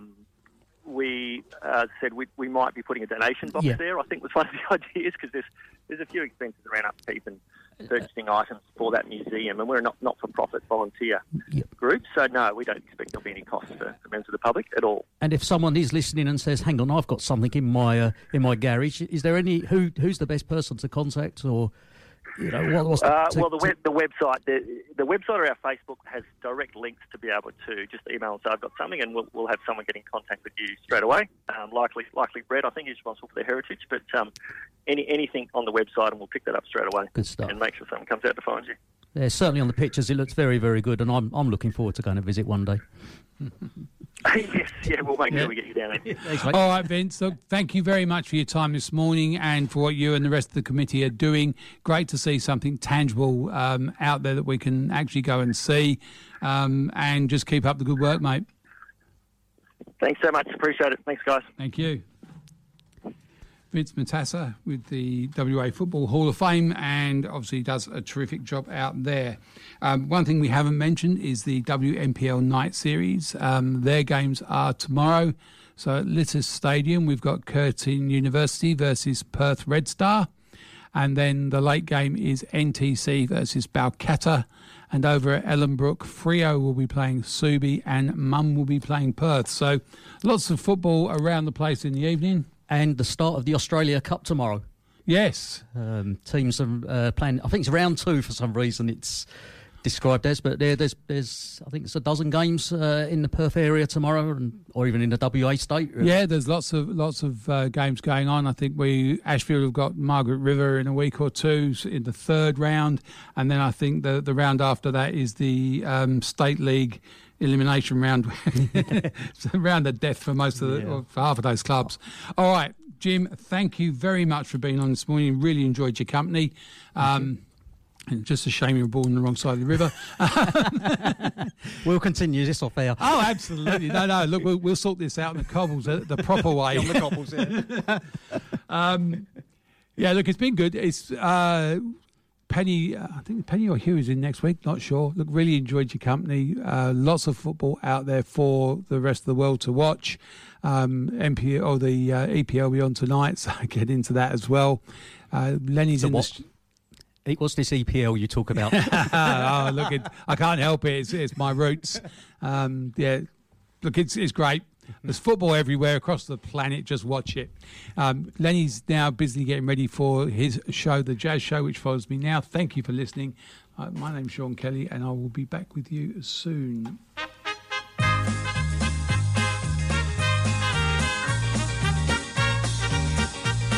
Join us again next week at the same time for the World Football Program on Radio Fremantle 107.9 FM.